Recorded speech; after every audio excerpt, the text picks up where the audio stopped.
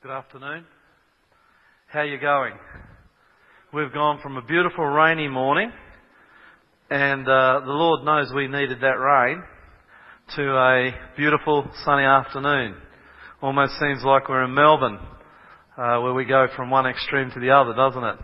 But I want to welcome you back this afternoon to this Bible study, America in Bible Prophecy. And before I pray to start this program, I'd just like to say that God gives us these prophecies, some of them which are difficult to preach, to teach, and for the people that you're preaching and teaching to accept. God gives them to us because God loves us. And this is one such prophecy. I wouldn't say this is the easiest prophecy, the easiest subject in all the Bible to preach and teach. But it is a thrilling one. And as you hear it and as you listen to it, I'd like to invite you to ask the Lord to touch your heart, to really challenge you, and to see if what the Bible says on this is not the truth. You have the handouts. I expect and pray and hope that everybody got the handout as they came in. If you follow along with them, and then you go home and you're not sure, the beauty of them is that you can go home and check what the preacher, what the teacher has had to say. And do that, because in the end, I feel as a preacher that I'm up here labouring for your eternal life. I don't mind saying that. But in a sense, you know, the Bible says every man, every woman works out his own salvation with fear and trembling. And that means you have a responsibility. You do. I have a responsibility as a preacher to preach and to teach, but you have a responsibility, and it's a God-given responsibility to go home and to check what I have taught you against the Word to see whether it is the truth. And I want to challenge you to that. So if you find this message this afternoon difficult, I don't apologise for that. In fact, quite the opposite. I encourage you to go home, humbly open your Bible and test it, and see where the Lord might not lead you on it. Well, before we begin the Bible study, I want to just ask you to bow your heads in prayer as we ask the Lord to be with us for the next few minutes this afternoon. Lord Jesus, it's a thrill for us to be able to open the Bible and to see how the Bible speaks about the end times that we find ourselves now living in. As I present this subject, Lord, I would pray that you will give me clarity of thought. And I would pray, Lord, that you will take the message to the people who have chosen to come, make it clear, compelling, and if it's a truth, Lord, convicting. That is my prayer this afternoon as we begin this meeting in Jesus' name. Amen. This afternoon's Bible study is entitled America in Prophecy. Right at the beginning, I want to tell you that I am a great supporter of the United States of America. Now, I know out there, perhaps in this church and on television, that some of you may not be supporters of the United States of America. It doesn't mean that I go along with all their foreign policy. It doesn't mean that I agree with everything that President Bush does, but I've had the joy and the honour to live and to study in America, in the United States of America. Some of my best friends to this day are American. My brother and his wife live in America. And so I have an affinity, it's a natural affinity with the United States of America. I love the country. I think it's big, it's bold, it's brash, and it's beautiful. Again, it doesn't mean I go along with everything they do in their foreign policy. But I do love the United States of America. And I say that at the beginning of this Bible study, because what the Bible has to say about this great country, the last of the world's superpowers, I believe is very, very sobering indeed. America in Prophecy. If you've been here for the last few weeks for this small series, this Prophecy Code 2, you'll know that we began by studying what Daniel had to write about the little horn in Daniel chapter 7. Wonderful prophecy. And in that prophecy we found that Daniel and God identified the little horn as being the Church of Rome. We then moved on to Revelation 13. 600 years down the track. Different author. Same God. Different prophecy. Same message. John the Revelator on Patmos has a dream, has a vision. And in this dream, in this vision, in Revelation 13, and it's an exciting, it's a big vision. John sees a beast coming up out of the sea. And last week, if you were here, you'll know that we identified this beast in Revelation 13 as the Church of Rome. And so we concluded last week that in these two great biblical, prophetic, dare I say, apocalyptic chapters of the Bible, Daniel chapter 7 and Revelation chapter 13, the Bible is talking about a power, and that power is none other than the Church of Rome. A power that is alive and very much increasing in authority in the world today. Well, today, today we're going to speak about another power, and I'm sorry about this, but I don't know what happened then. We're going to speak about another power that comes on the scene of Earth's history. It is an exciting study because it's talking about a power that we all know. And of course you don't have to read too far into this study to see that the power we're looking at is indeed the United States of America. And if you have your Bibles, I want to encourage you to open them to Revelation chapter 13 verse 11. Revelation 13 verse 1 to 10 last week was identifying the Church of Rome. But in this Bible study, in this exciting chapter in the Bible, we now have another power coming on the scene. In fact, as the Church of Rome, you'll remember last week, received a deadly wound. When was that? Does anybody remember? 17?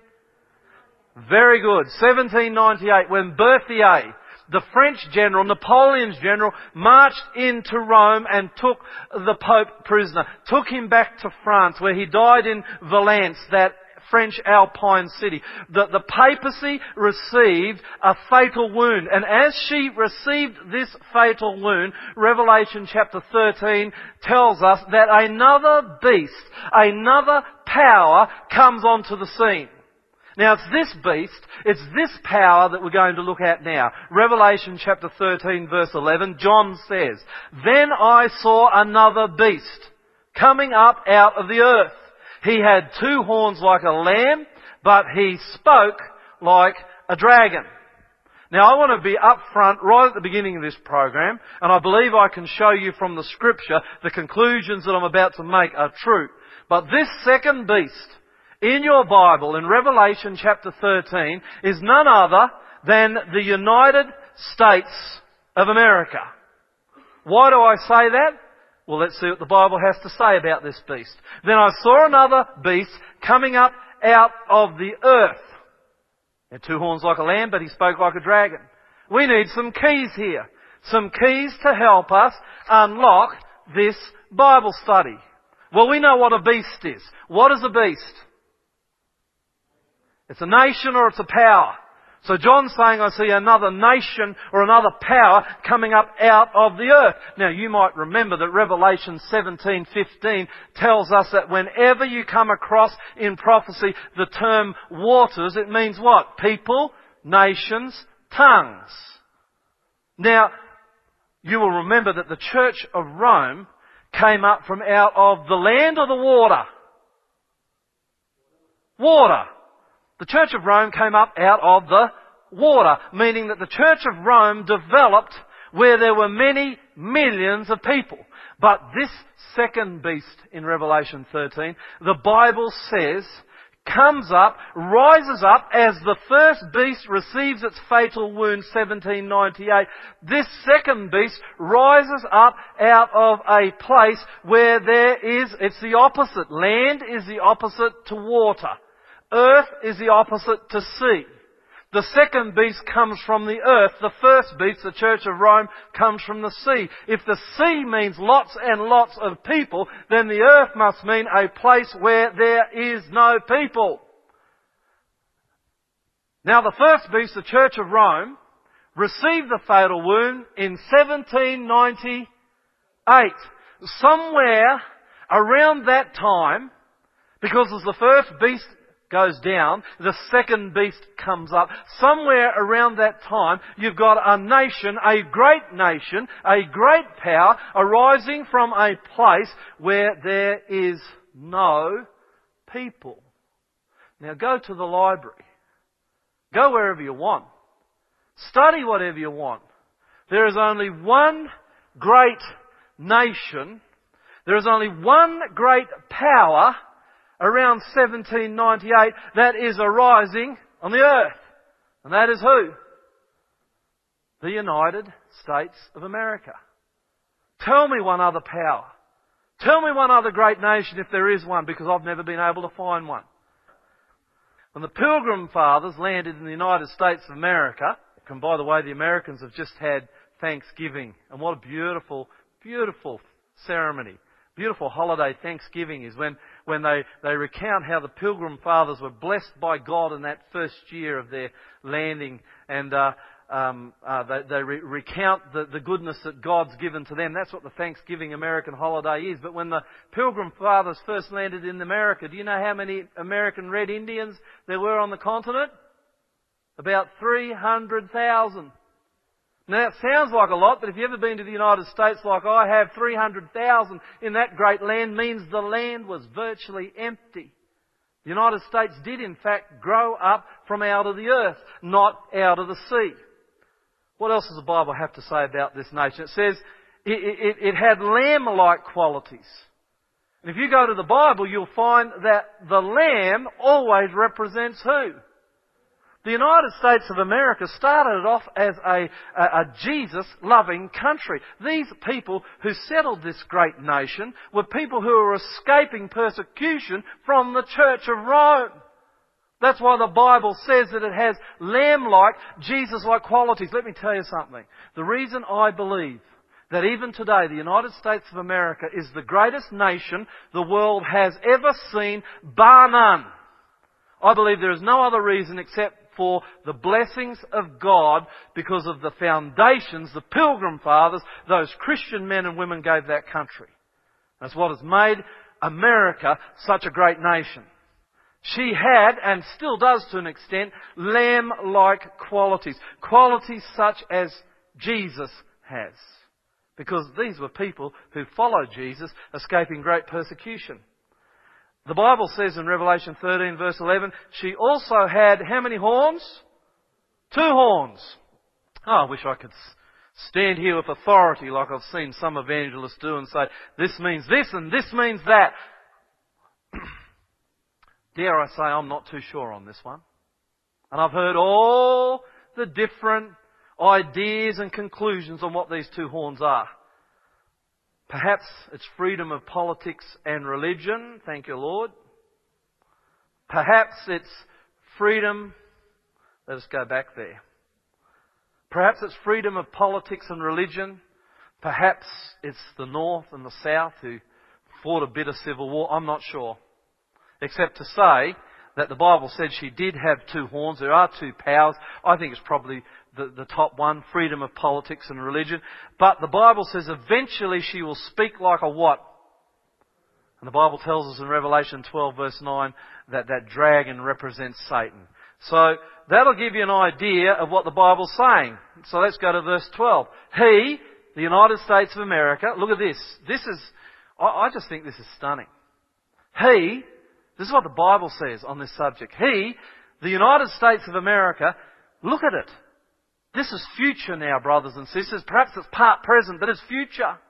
He, the United States of America, exercised all the authority of the first beast on his behalf. The Church of Rome ruled supreme throughout the world in the Middle Ages, and the Bible says that the United States will exercise all the authority that the Church of Rome once exercised. I used to wonder what will happen to the Soviet Union. She collapsed. Today, the United States, 2005, 2006, the United States of America is the only superpower left in the world. The Bible says she will exercise all the authority. We're not there yet, but she's headed there. all the authority of the first beast on his behalf. This is future. The United States of America presently is not exercising authority on behalf of the Church of Rome, but the Bible says it will happen. And look what the Bible says now. And she will make the earth and its inhabitants unbelievable. Worship the first beast. And just in case you mistake who that first beast is, God says, whose fatal wound has been healed. Revelation 13:13. And he performed great and miraculous signs. This is the United States. Performed great and miraculous signs. Look at this. Even causing fire to come down from heaven to earth in full view of man.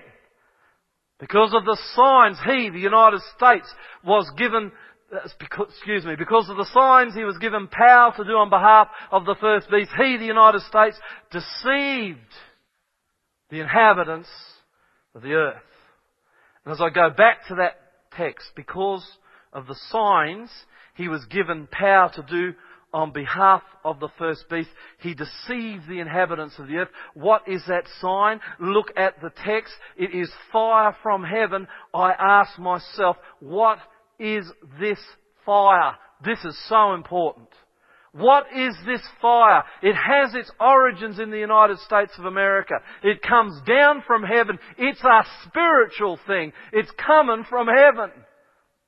And the fire deceives how much of the earth? How much? The whole earth. You're talking, I'll tell you this afternoon, you're talking about a worldwide deception that has its roots, its foundations in the United States of America. And it is a worldwide deception, and so strong and evil is this deception that the Bible says it will deceive the Western world. Is that what it says? It says it will deceive the whole world. Now I believe when we're looking at studies like this, we need to be consistent with what the Bible has to say on such things. And so when I was wondering to myself, what is this fire, I began to think. You're going to bear with me this afternoon? The United States of America is the strongest nation on earth. It has a great air force. I used to wonder, is this fire that the Americans bring down on the whole world and it deceives the world and it causes the whole world to worship the Church of Rome, is it their air force shooting Exocet missiles or sidewinders and that didn't make sense. And sometimes when you're reading the Bible, you're going to come across things, as we did just a little earlier with those two horns, that doesn't make absolute sense. Don't throw your Bible away. Just pack that truth in a corner, ready to be unpacked when God chooses to unpack it for you. But I started to wonder to myself, what is this fire? And so I went to the Bible and I decided I would find out what the Bible had to say about fire. Now look at this. I think this is an interesting journey. Moses. This is the first study I came across on fire.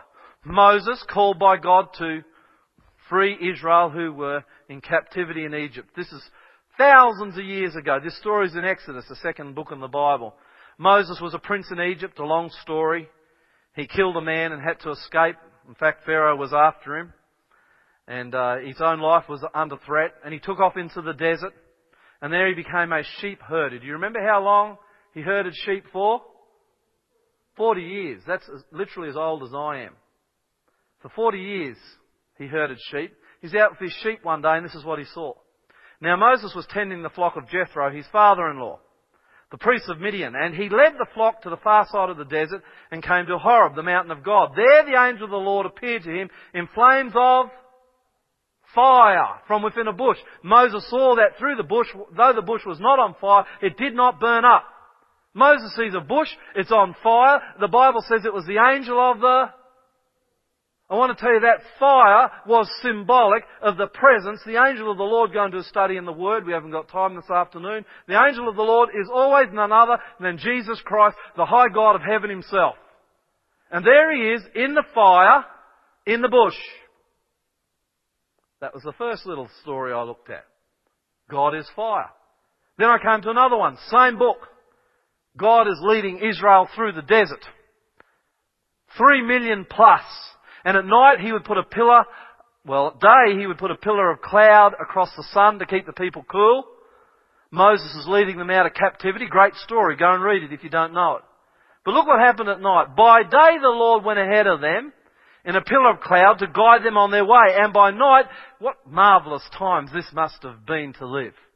But by night in a pillar of fire to give them light, so that they could travel by day or night. Neither the pillar of cloud by day, nor the pillar of fire by night left its place in front of the people. Look what the first line says. By day the Lord went ahead of them in a pillar of cloud by day and in a pillar of what?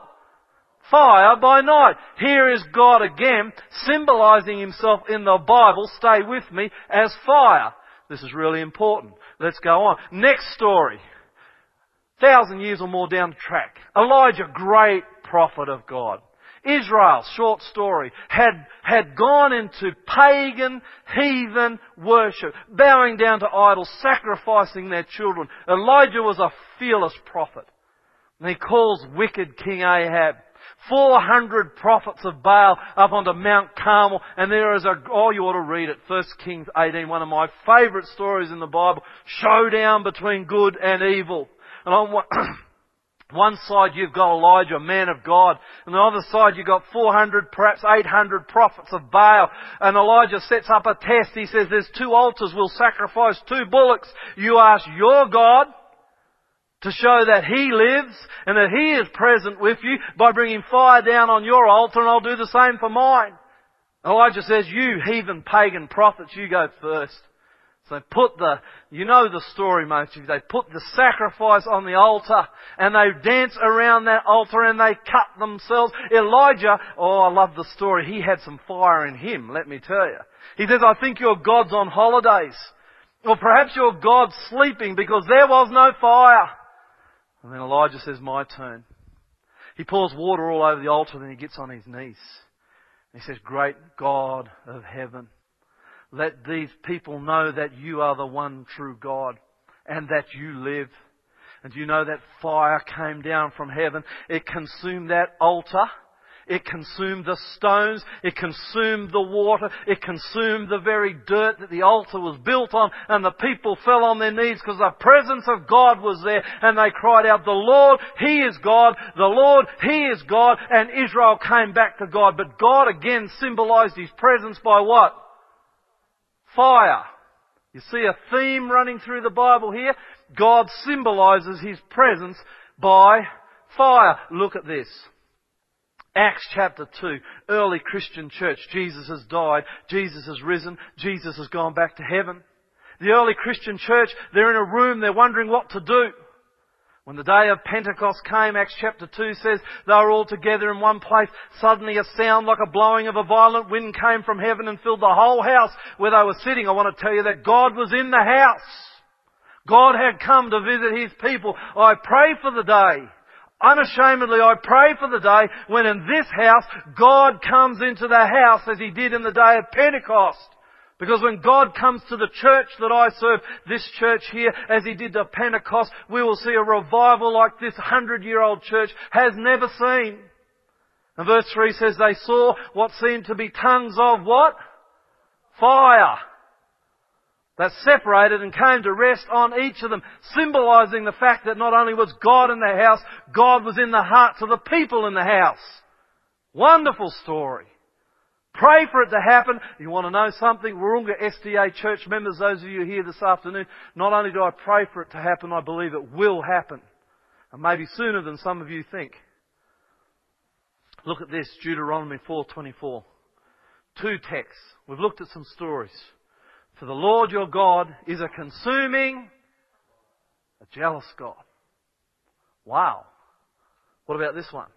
For our God, Hebrews 12:29, New Testament, is a consuming fire. Look, it's all the way through the Bible, this imagery, this symbolism. God comes to mankind as a fire. When I found Jesus Christ, I praise the Lord for that day. He came into my heart. I want to tell you, it was like a bushfire was alight inside of me. I couldn't stand still. I couldn't be quiet. I couldn't shut up. And guess what? I still can't. Because I've got a fire inside of me. It's the same fire that was seen in the stories in the Old and the New Testament. And it's the same fire. It's the presence of God that He offers to you. Now I want you to pack that away in your mind for a moment. The fire in all these examples is God, or if you like, God's presence on earth. And we know by studying the Bible that God's presence on earth is the Holy Spirit, who is God. Now I want you to pack that truth in your mind for a moment and hold on to it.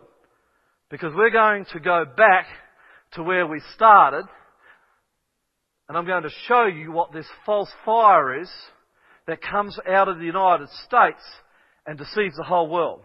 But before I do, I just want to show you something very quickly about the Holy Spirit, about God, about this fire that's on earth. About this fire that's in this church right now, that's helping me speak, that's getting me through with this computer that's playing up. Things you need to know about the Holy Spirit just quickly. John 14:16. Jesus said, He's talking to you, He's talking to me, this is for us. He says, and I will ask the Father, talking to His disciples, He's talking to you. And He will give you another counselor to be with you forever. The Spirit of truth. The Holy Spirit, or God on earth, or this fire that we see all the way through the Bible, is in fact called the Spirit of what? Truth. Good, I'm glad you understand that. Look at this text. But the counselor, this is Jesus speaking again. The Holy Spirit, whom the Father will send in my name, will teach you all things and will remind you of everything I've said to you. The Holy Spirit teaches us the what? It's the Holy Spirit. Those of you who don't know God yet or are in the process of knowing God, praise the Lord you're here. It's the Holy Spirit that brought you here.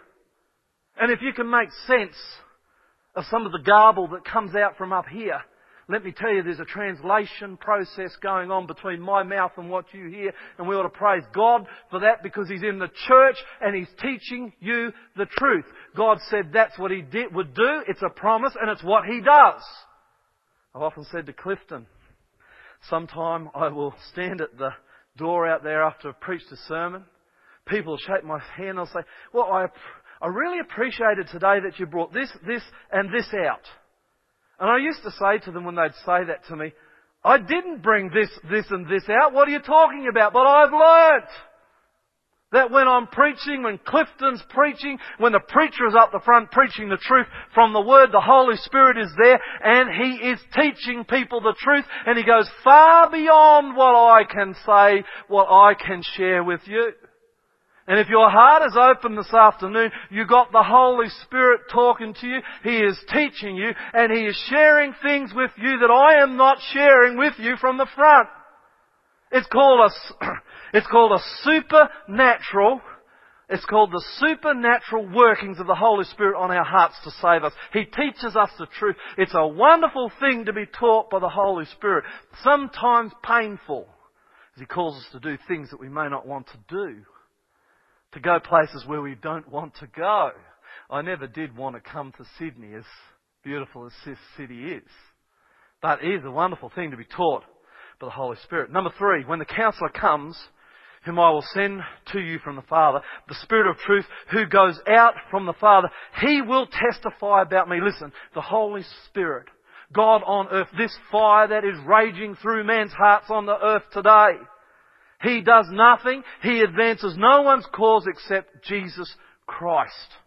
Important point. Number 4. Unless I go away, Jesus says, the Counselor will not come to you. But if I go, I will send Him to you. When He comes, He will convict the world of guilt. The Holy Spirit convicts hearts. Oh, well, I was walking away from Jesus. And the Holy Spirit came and called me in my guilt and in my shame and in the wickedness of my life. It was a beautiful, but it was a painful experience to come under conviction from the Holy Spirit. But that's what God is doing here on earth, convicting men, calling them to follow Him, Jesus Christ. And lastly, John 16:13, but when He, the Spirit of truth, comes, He will guide you into all The Holy Spirit guides us into the truth. You are not going... Look, you be very careful of all these different religions, all these different denominations, all these different churches out there in the world today, including us. There are thousands, no, there are probably millions of them.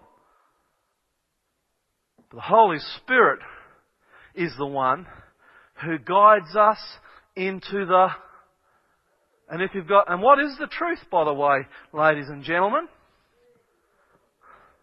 It's the Word. It's the Bible. And that's why I'm telling you, go home, look at what I'm saying. Test what I'm telling you by the truth. By the Word. Look at it, the Holy Spirit, Spirit of truth. Holy Spirit teaches the truth. The Holy Spirit testifies about Jesus, who is the truth. The Holy Spirit convicts men's hearts of the truth. And the Holy Spirit guides us into the truth. Now, pack that away for a minute. Remember that the Holy Spirit is often symbolised as fire in the Bible. And then let's look at this. Have to look at it carefully because I put a lot on one page, but I wanted to get this all on the one slide. Then I, says John, saw another beast, the United States of America, coming up out of the earth where there was no people. He, the United States of America, had two horns, two powers like a lamb, like Jesus. But he, the United States of America, spoke like a dragon, Satan. He, the United States of America, exercised all the authority of the first beast, the Church of Rome, on his behalf and made the earth and its inhabitants worship the first beast, the Church of Rome, whose fatal wound had been healed. And he, the United States of America, performed great and miraculous signs, even causing fire to come down from heaven. Spiritual. It's coming from heaven to the earth in full view of men. Because of the signs, the fire, he, the United States of America, was given power to do on behalf of the first beast, the Church of Rome. He deceives the inhabitants of the world. Oh, it opens up, doesn't it? So we've got to go back to the question. What is this fire? We know that the real fire is God, that convicts men's heart. It's God's presence. But here you've got a false fire, a false God, a false spiritual movement that has its origins in the United States of America. It is spiritual because it comes down from heaven. And this false spiritual movement, according to the Bible, deceives the whole earth. Now, before I go any further, and I'm watching my time, I want to say that what I'm sharing with you this afternoon, and it pains my heart to say this, impacts the church I belong to, Seventh-day Adventism. This false spiritual movement that's sweeping across the world is having a heavy and a deep impact on my church here in the West. I love my church. I believe it preaches the truth, or I wouldn't be a part of it. But I don't stand up here this afternoon holier than thou and say that we ourselves, Adventists, Seventh-day Adventists, are not being impacted by this. But I want to put it to you, and I'll prove it in a moment, that the fire that comes down from heaven is a worldwide Pentecostal movement. Now you might say, just a minute, Lloyd, that just sounds a little bit way out, but I think you better stay with me for a moment here this afternoon. I want to remind you, I want you to look at the screen. Remember? Oh, I pray that you remember this. I pray to the Lord that this will come through to your hearts and your minds. Remember that we are talking about systems and powers that set themselves up against God, not individual Christians or people. I want to tell you right now that in the Church of Rome, there are millions and millions and millions of people who love God, who love Jesus Christ, and worship Him with the truth they have. And I want to tell you, in the Pentecostal system, there are millions and millions and millions of people who love God and worship Him just as sincerely and just as deeply as any Seventh-day Adventist with the truth they have. You understand me? I have worshipped in a Pentecostal church. Just recently I went to one. And I went there for a reason. But there are many things I saw on that day that I wish were here in my church, Wahroonga Seventh-day Adventist Church. I wish, and I love the people of this church. But I wish the people I serve, I wish Lloyd Grolleman had the commitment of the Pentecostals at the church I went to.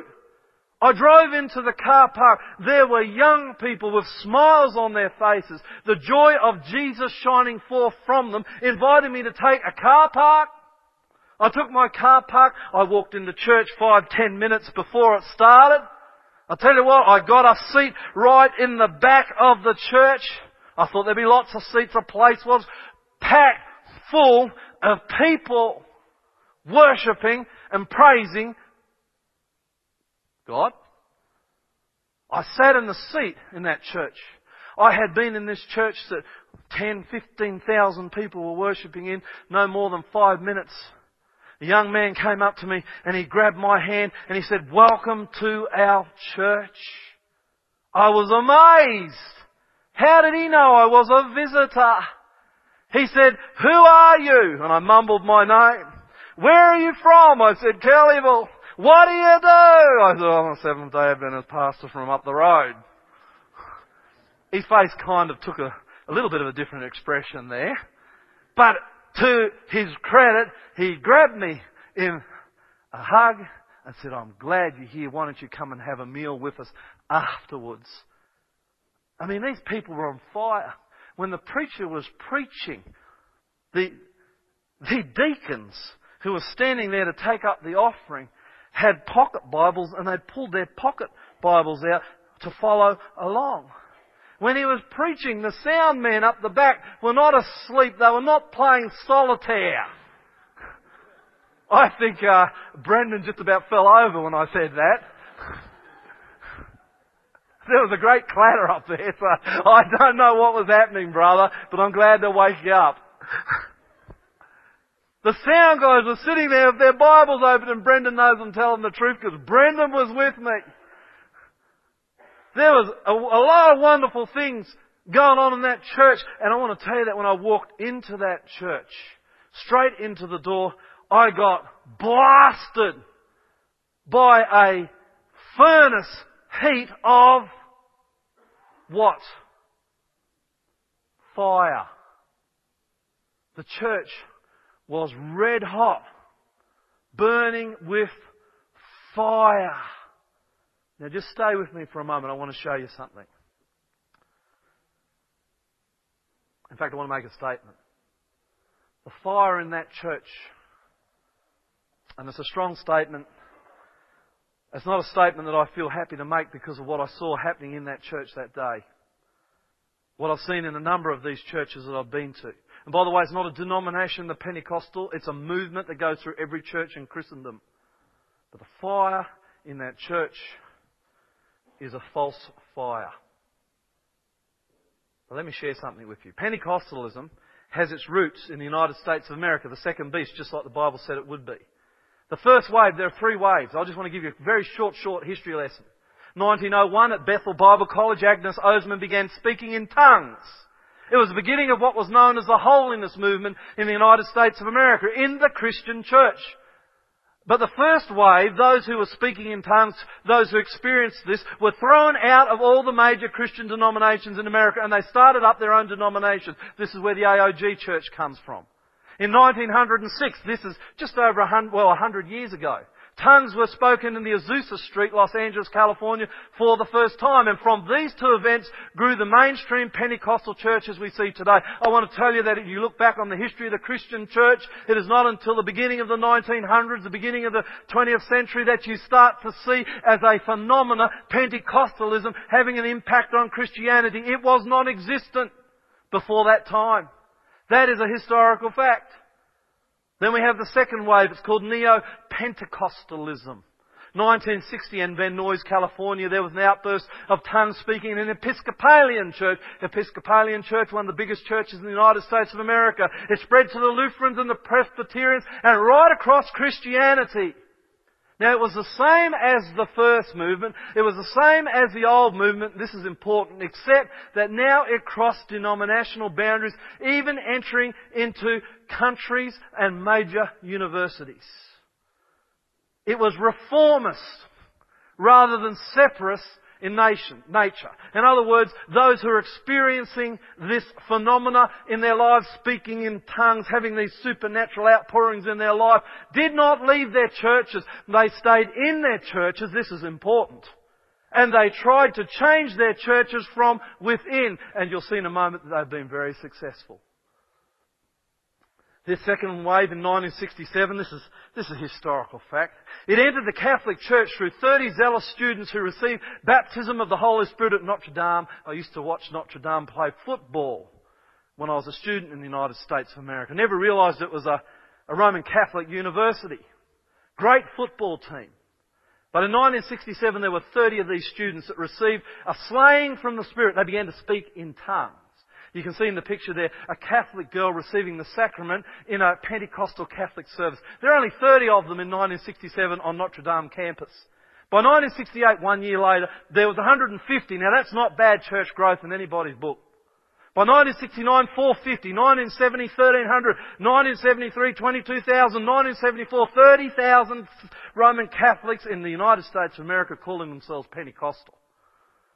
I'll tell you what, I know a lot of Adventist pastors.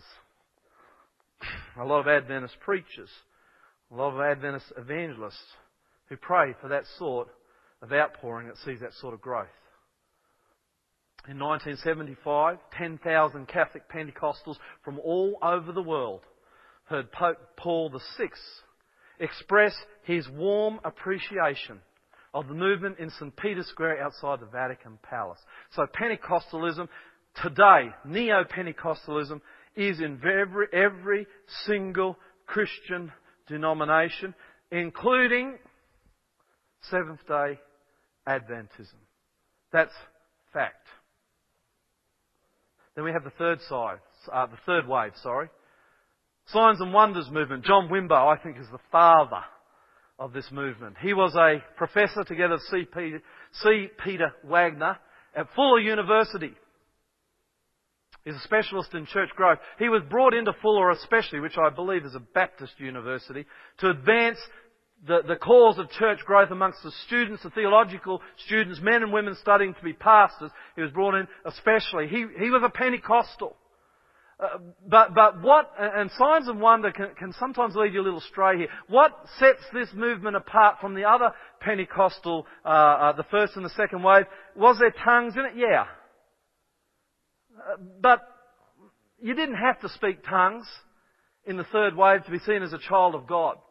Was there other manifestations? A slaying in the... Yes, there was. A slaying in the Spirit. You've seen on television where the pastor would go along and touch the head of the person fall down on the ground. That was all there. All the Pentecostal supernatural, and they are supernatural manifestations, were there. What made these guys different was they had in their midst prophecy. Prophets. You ever heard of the Arkansas prophets? The Kansas prophets, sorry? Well, this man, Paul Cain. He is seen as Paul Cain as the head of this group, making some of the most amazing prophecies. And I would suggest, for those of you who are interested in going further, and we haven't got the time, that you type into your search engine at home, Paul Cain, and you'll get a myriad of information on this guy. Do I think he's a false prophet? You better believe it. In fact, I think that this man's got quite a sinister approach to many things. But prophecy was a very much, and still is, a heavy influence on this third wave. And in fact, if you go to just about any Pentecostal church today, whether it be in Sydney, Australia, the United States, or anywhere in the Western world, even in the third world, you're going to find that this third wave has had a major impact on Pentecostalism, because almost every church has 1, 2, 3, a dozen of their own prophets, prophesying, guiding, leading, giving direct revelations from God to the people of that church. It's very clear that the Pentecostal movement has its roots and foundations in the United States of America. No doubt about it. You can go nowhere else to find it. And I want to make this quick observation for our youth who are here. At the very forefront, at the sharp end of the spear of the Pentecostal movement is Christian rock music. And people are saying to me, because I've made a great stand against Christian rock music in my own denomination. It hasn't been easy. And if you have a look, and if you open your eyes, and you go and study the advance of Pentecostalism into the mainstream Protestant and Catholic denominations, how have they been able to roughshod, to ride over all the doctrinal differences that all the different denominations have? They have done it through music. And the mode they have chosen to do it through is rock music. And they have taken music from the world. This is fact. I would encourage our young people here to open their eyes and check this for themselves. They have taken rock music, which is birthed in drugs. It is birthed in immorality. And it's a fact and it's a truth. And I've done as much study on this as any subject in my life. It is birthed in the occult worship of the devil. They have taken this music that finds its foundations, has its roots in the evil, pagan darkness of the world, and they have baptized it and made it Christian. This music, and I've got to tell you, this is music that appeals to Lloyd Grolimund. This is still one of the battles of my life. I am a child of rock and roll. I grew up in that generation. It still reaches a chord in my heart. But I recognise it for what it is, and it is darkness. And the Pentecostal and now the Christian churches, both Protestant and Catholic, and yes, some Seventh-day Adventists, have taken this form of music, they have baptized it, and they think they can use it in the church. And all it's done is roughshod over the truths of the doctrine to bring unity to all these churches and prepare them for the final great battle of Armageddon. You better come back next week to find out about that. But it horrifies me. And I'm not a prude. I might look like it, I don't know. But I'm no square. I live in the world. I know what it's like to be Australian. But I praise God that He's opened my ears and He's opened my eyes and the scales have fallen off, and at least for all my weaknesses I can see the danger of what this Christian rock music is doing to our young people and others in the Church of God. And I want to encourage you that we have to resist this in the spirit and the love and the gentleness of Christ. But it is rock music that has been the sharp end of the spear that has seen the penetration of the Pentecostal doctrine and ways right across the spectrum of Christianity. This fire, Pentecostalism, comes down from heaven. Pentecostalism is a large movement led by and I'm putting in what they call them. Thank you. Led by the Holy Spirit, small h, small s. Thus it is from heaven. It is spiritual. You go to a Benny Hinn crusade. Let me tell you, people, and by the way, Benny Hinn's a Pentecostal that doesn't use rock music. Benny Hinn's a Pentecostal pastor that's reaching to Christians of my mum and dad's era, using beautiful songs that they grew up with. Still with the Pentecostal message. So I want to tell you don't need rock music to advance this message. But it does come from heaven. You go to a Benny Hinn Pentecostal crusade. I want to tell you that in the Benny Hinn crusade, people truly are being healed. Yes, they are. It's a spiritual fact. They are being possessed by supernatural beings. Yes, they are, but there's a problem, and I'll share it with you in a minute. But this Pentecostal fire, it is driven by speaking in tongues, healings, prophecy. People are being slain in the Spirit. This supernatural phenomena, and I want to tell you, there's staggering growth and immeasurable wealth. Immeasurable wealth. This is a successful movement. But the Bible says it deceives the world. And this is a crucial point, and I want you to watch this closely as we finish. How does it deceive the earth? Pentecostalism's influence on Christianity and the world is stunning in its pervasiveness. It means it's everywhere. Look at this. This is from the Hartford Institute of Religion Research. Christianity's next wave may, and I would put there will, come in Pentecostal form. These are stories I'll tell my grandchildren about. We'll get there. Christianity's next wave may come in Pentecostal form. With an estimated 500 million followers, Pentecostal... Did you hear that? Did you see that? With an estimated 500 million followers, Pentecostalism now comprises the second largest communion of Christians in the world, more than Protestants and Anglicans combined. With its continued growth and its unique understanding of Christian experience, Pentecostalism promises to reshape Christianity in the 21st century. The Pentecostal movement is not simply a new denomination, says Margaret M. Palmer of the Department of Sociology of the University of Akron. Listen what she says. Listen to this.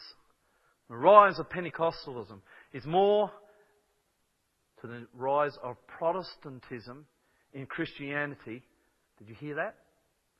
It is more like the rise of Protestantism in Christianity than the birth of a new denomination. It is an example of the restructuring of Christianity. Listen, the rise of the Pentecostal movement in Christianity is bigger. Are you hearing me?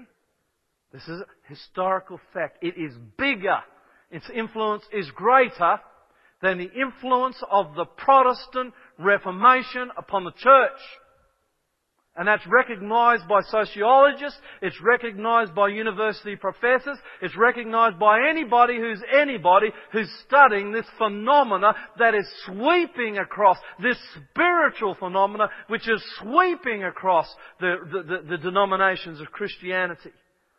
The Pentecostal movement leads Christianity, even here in Sydney, in worship.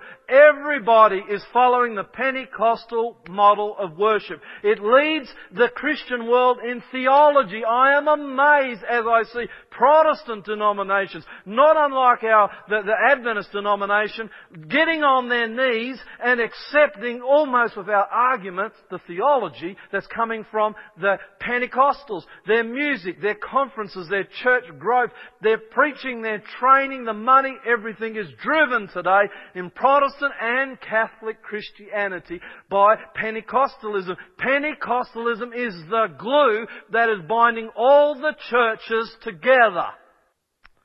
So how does Pentecostalism deceive the whole earth? And we're coming to the end. The problem is it does not lead people to the truth. Isaiah chapter 8 verse 20, the Bible says, I didn't write this. This comes from Isaiah, one of the great prophets of the Bible. To the law, that's the Ten Commandments. And to the testimony, that's the Bible. If they do not speak according to this word, it is because there is no light in them. Let that text sink into your mind this afternoon. Remember, the Holy Spirit is called the Spirit of what? Truth. The Holy Spirit teaches us the Holy Spirit testifies about Jesus who is the Holy Spirit convicts hearts of and the Holy Spirit guides us into the what? So if this movement is fired by the Holy Spirit, by God Himself, if it is the fire of the Old and the New Testament that we've looked at today, then it must be leading people into the truth. Pentecostalism does not lead people to the truth. And you can go and check this for yourself. So it can't be driven by the Spirit of God. Because the Spirit of God, we've looked at it very clearly, drives people to the what? The truth. Here's a few examples. The Pentecostal movement has, in most places, a total disregard and denial of the Sabbath. That is 10 commandment what? Truth.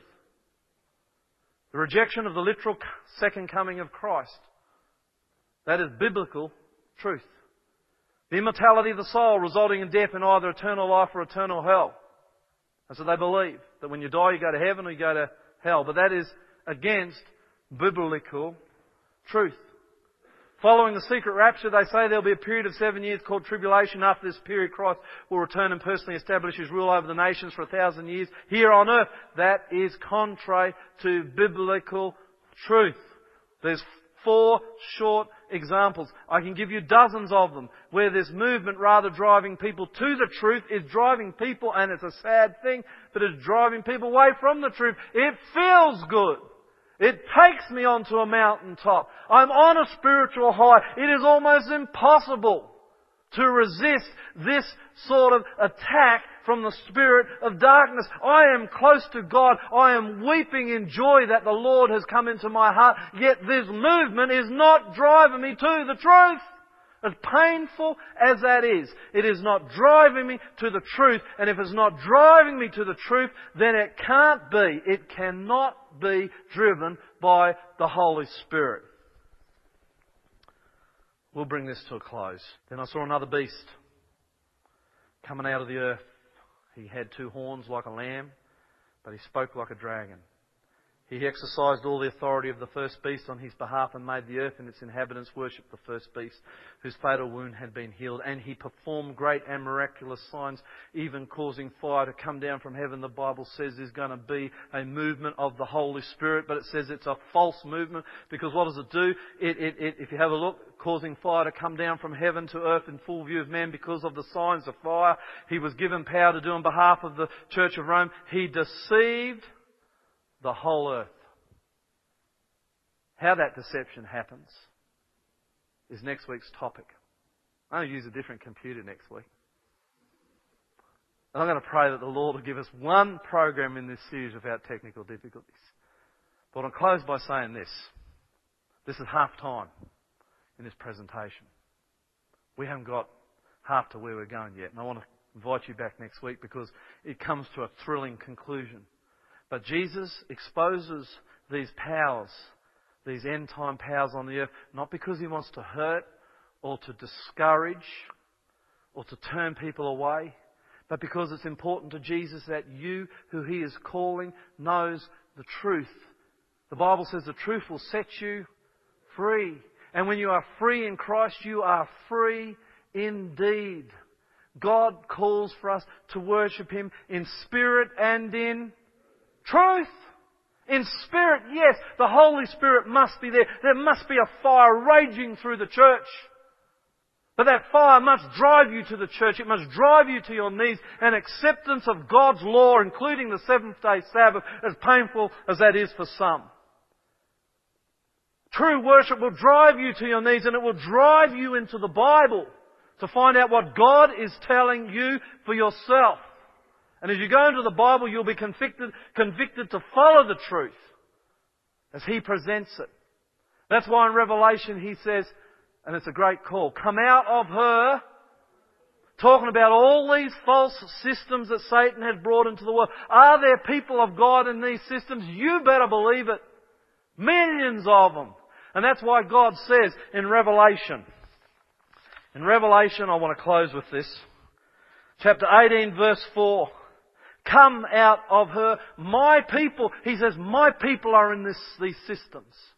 My people are caught in these deceptions. And He holds His arms out and He says, look, He doesn't want me to stand up the front and hammer these systems, these people into the ground. He wants me to do the opposite. He wants me to say, if you're caught in one of these systems, He wants me to say to you, hey, God loves you. He calls you out because He loves you, and He wants you to have an experience with Him in spirit. Yes, the fire will be there.